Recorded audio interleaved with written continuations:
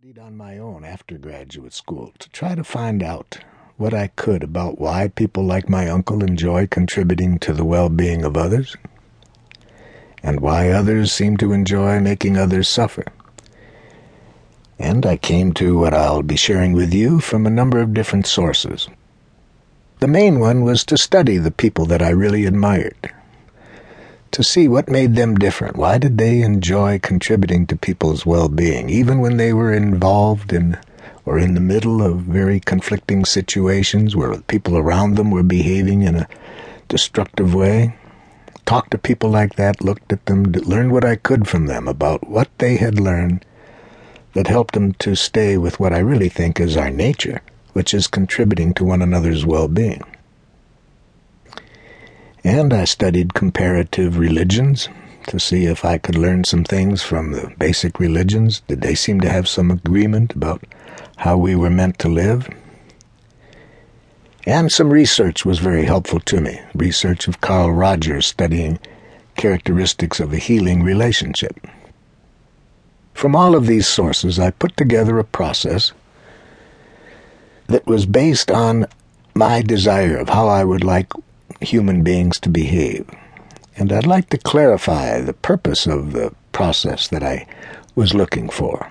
And then it will make the mechanics of the process come more alive, because nonviolent communication is really an integration of a spirituality with concrete tools for manifesting this spirituality in our daily lives, our relationships, and in our political activities. So I'd like to begin by clarifying the spiritual consciousness that I was trying to serve by looking for the skills which I'll be talking to you about.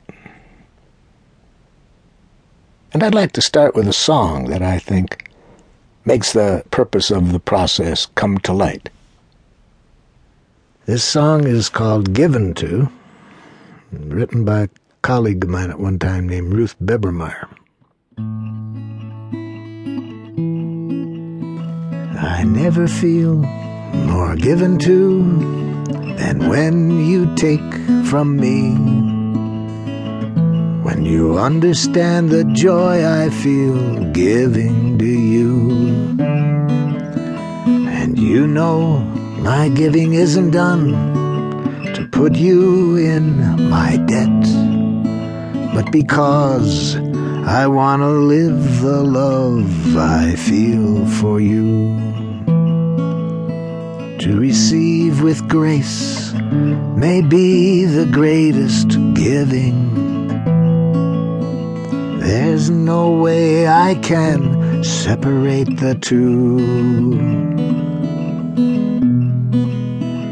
When you give to me, I give you my receiving. And when you take from me, I feel so given to.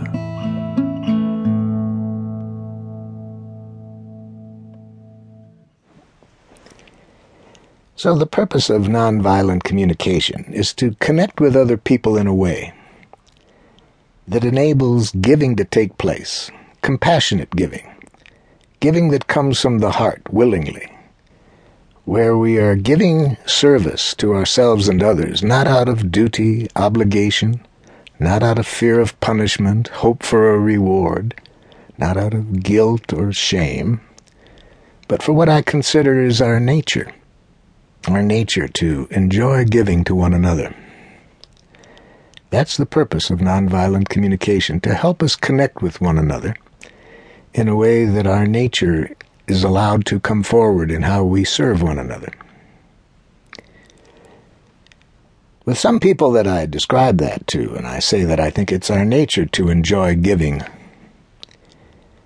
they wonder, I'm sure, whether I'm a little bit naive and I'm aware of all the violence in the world. How can you think that it's our nature to enjoy compassionate giving with what's happening in the world?